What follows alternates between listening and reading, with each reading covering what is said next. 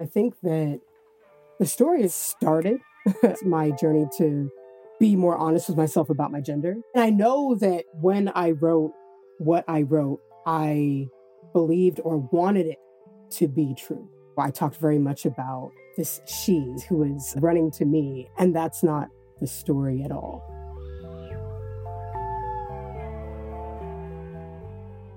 It's the TMI Project Podcast, a series of stories about the too much information parts of ourselves we usually leave out because we're too ashamed or embarrassed. This is Season 4, Pride Stories. You're Julie Novak, you're a lesbian. And you're Blake File, and you're a gay. That is correct. This season we're going to profile some of the most incredible LGBTQIA+ storytellers and follow their narratives right up until the moment they walk on stage and read their monologues live in front of an audience. Before we get started, just want to let you know that as the TMI implies, some of this content might be too much information for some listeners. If you or someone you know is struggling, there is always help 24/7 at thetrevorproject.org. And remember, your support keeps our content free and accessible to everyone who wants to listen, gay or otherwise. So if you like what you hear and you're able to chip in, thank you. You can do so at tmiproject.org, where you can also find some fabulous merch. Yes, speaking of which, this season is brought to you by Mr. Julie Tees. And you guessed it, I'm Mr. Julie, your co-host and the designer of custom Queer AF t-shirts. Don't just say gay. Scream it out loud with Mr. Julie Tees.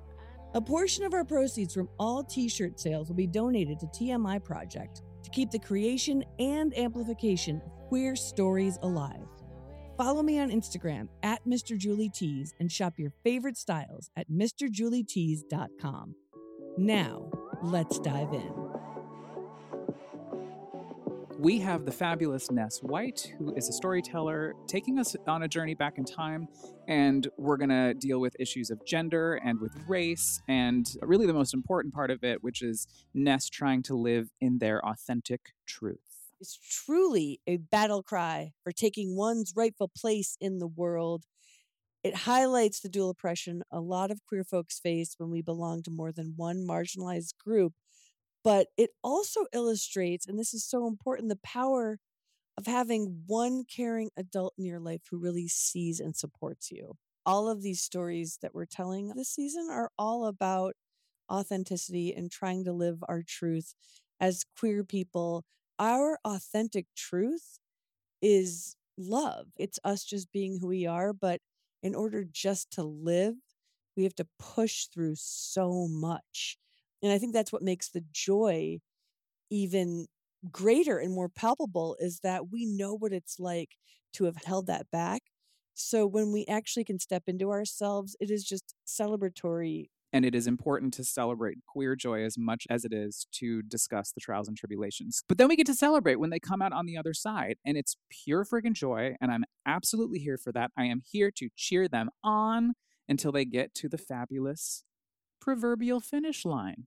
Ness has gone through a significant evolution. It is unfathomable how many evolutions we as queer people go through, and that is worth celebrating because that's hard to own up to. It's a really special story, and I'm really excited to get to listen to it again. Yeah, me too. Let's go right into it. Here is Ness White sharing their story in Kingston, New York in 2021. Stay tuned after the story to hear what Ness is up to today.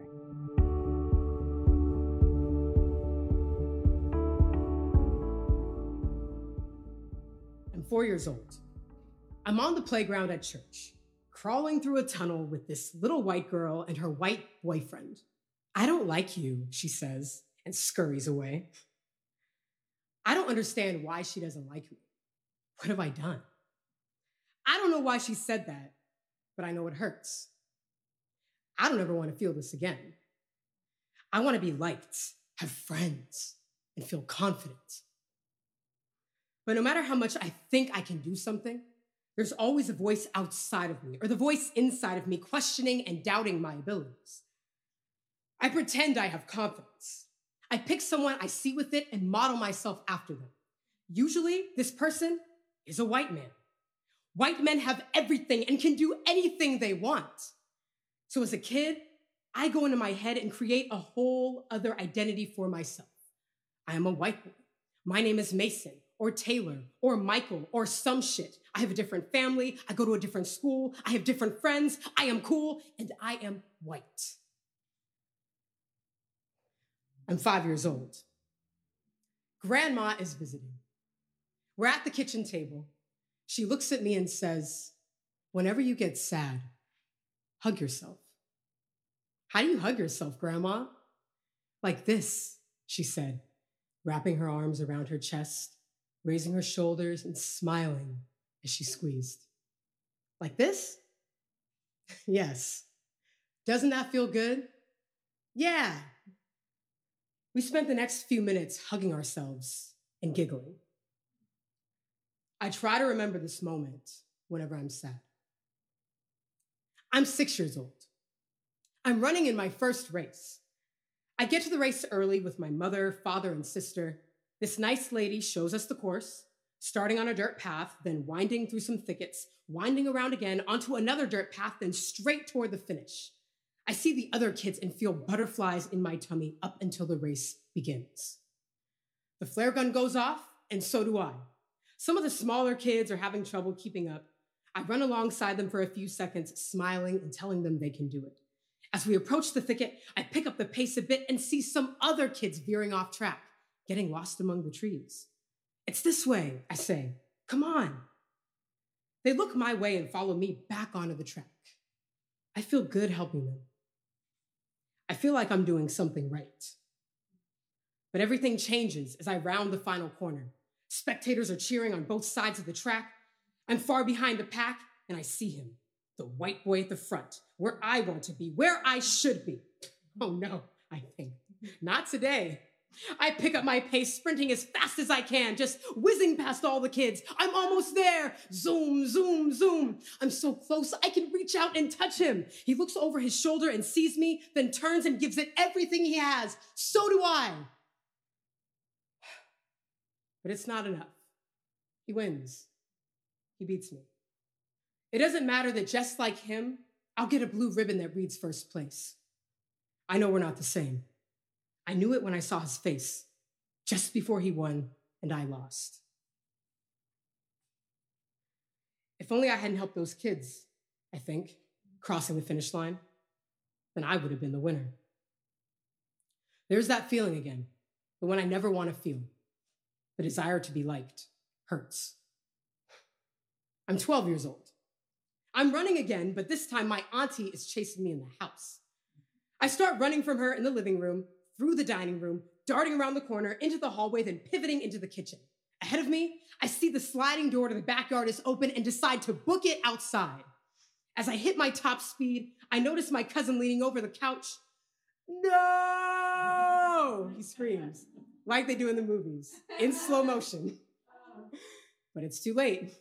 The next thing I remember, I stop short on the other side of the door. The high-pitched sound of glass debris falling behind me. I look down and see the shards on the ground. Have I really run through it? Busted through the glass door?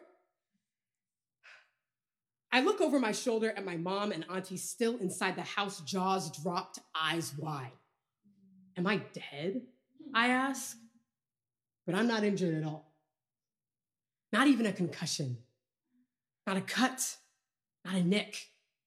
Not a scratch. I'm 16 years old. I still feel the need to be liked coursing through me as I'm looking in the mirror getting ready for high school. I see my face, the black mascara and eyeliner, the foundation that's not my color but covers my acne, the lip gloss I began wearing 2 years ago when that white girl in PE said I have nice lips.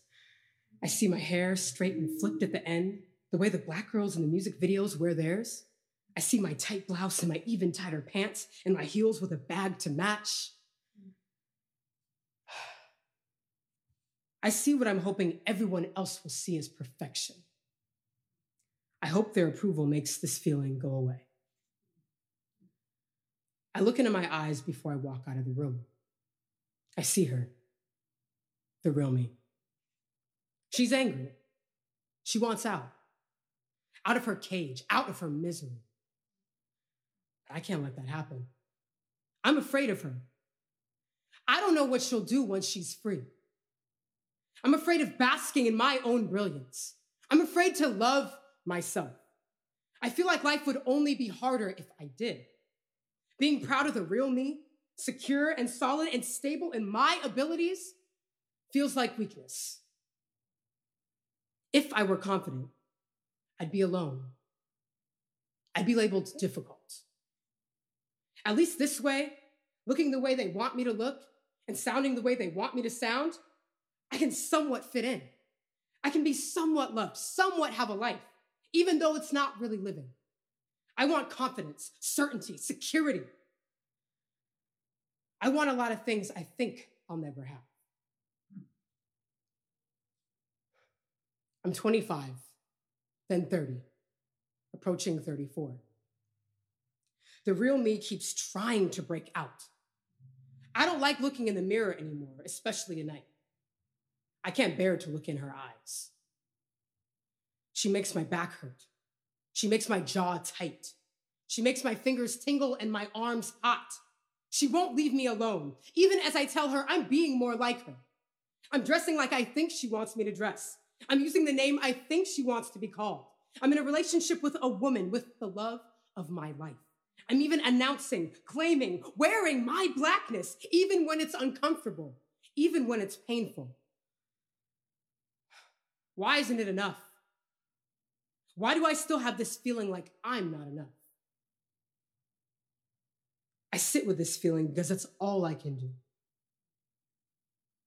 I'm in the bathroom, the door locked, lights off. I'm sobbing, wailing. Tears flow down my cheeks and snot pours out of my nose.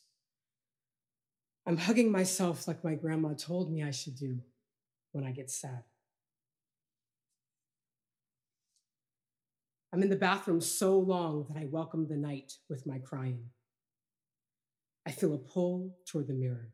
I don't want to go, but I stand up anyway. I walk over to the glass, my arms still around my chest, and stare into her eyes. She doesn't look scary on this night. She looks powerful. She is. She could break this glass and step through it if she wanted.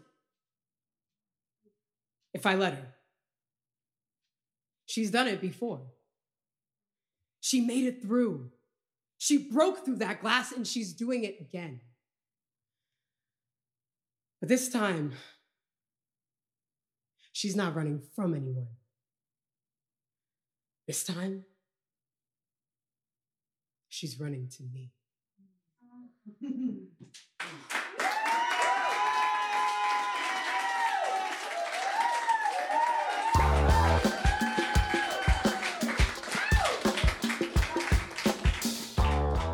We caught up with Ness recently and asked them about the experience of sharing their story. It was gnawing at me, this need to love myself, especially at that time was 2020. The George Floyd protests were huge. Everybody was cooped up. I had a lot of time to reflect, and I was thinking a lot about my Blackness. I was thinking a lot about my identity. I needed to share that.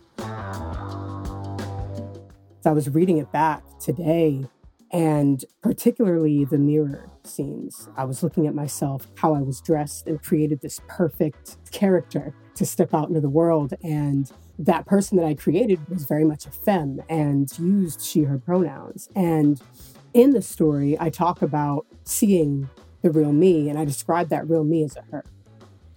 And as I was reading the story back today, I was like, I covered myself up so much that I thought that that real me was a her. This story made me realize, like, yeah, she, her pronouns, they're not for you. And you're kind of forcing it. You're trying to hold on to this part of yourself that you created. And she was beautiful and she helped you get to where you needed to be, but you can let her go now. you don't need her right now. You know, you need him. He needs your attention. When I was rehearsing it, I remember toying with he, him pronouns and feeling really powerful and feeling really good with that. But I was scared.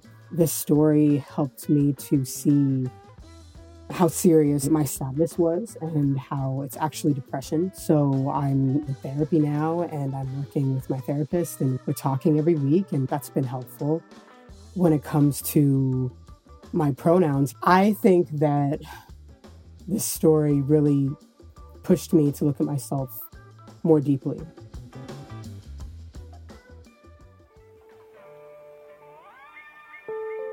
A very special thanks to Ness for sharing their story with us. Next up is the one and only Zelda, aka Judith C. Miller, who, among many other talents, will share a story about how Marilyn Monroe's breasts nearly destroyed her in the best way possible. Thank you so much for joining us. If you like what we're doing, please subscribe, rate, and leave a review wherever you get your podcasts. It really helps. I'm Blake the Gay. And I'm Julie the Lesbian. TMI Project is available to offer true storytelling workshops and performances for your school or workplace. This episode of Season 4 of the TMI Project podcast, Pride Stories, was produced in partnership with Radio Kingston. It was edited and produced by Eva Tenuto and mixed by Stevie Manns. Our theme song is Secrets by Edison Woods. Our operations and programs manager is you, Blake File. That's right. And our marketing and digital coordinator is Laura Marie Ruocco. Our administrative assistant is Elijah Jackson. Our graphic designer is Lauren Gill. And our workshop leaders are Perla Aora, Kapalee Kalneck, Haley Downs, Rain Grayson, Ray Lipkind, Dara Lurie, Micah, Eva Tenuto, you, Julie Novak, and me, Blake File.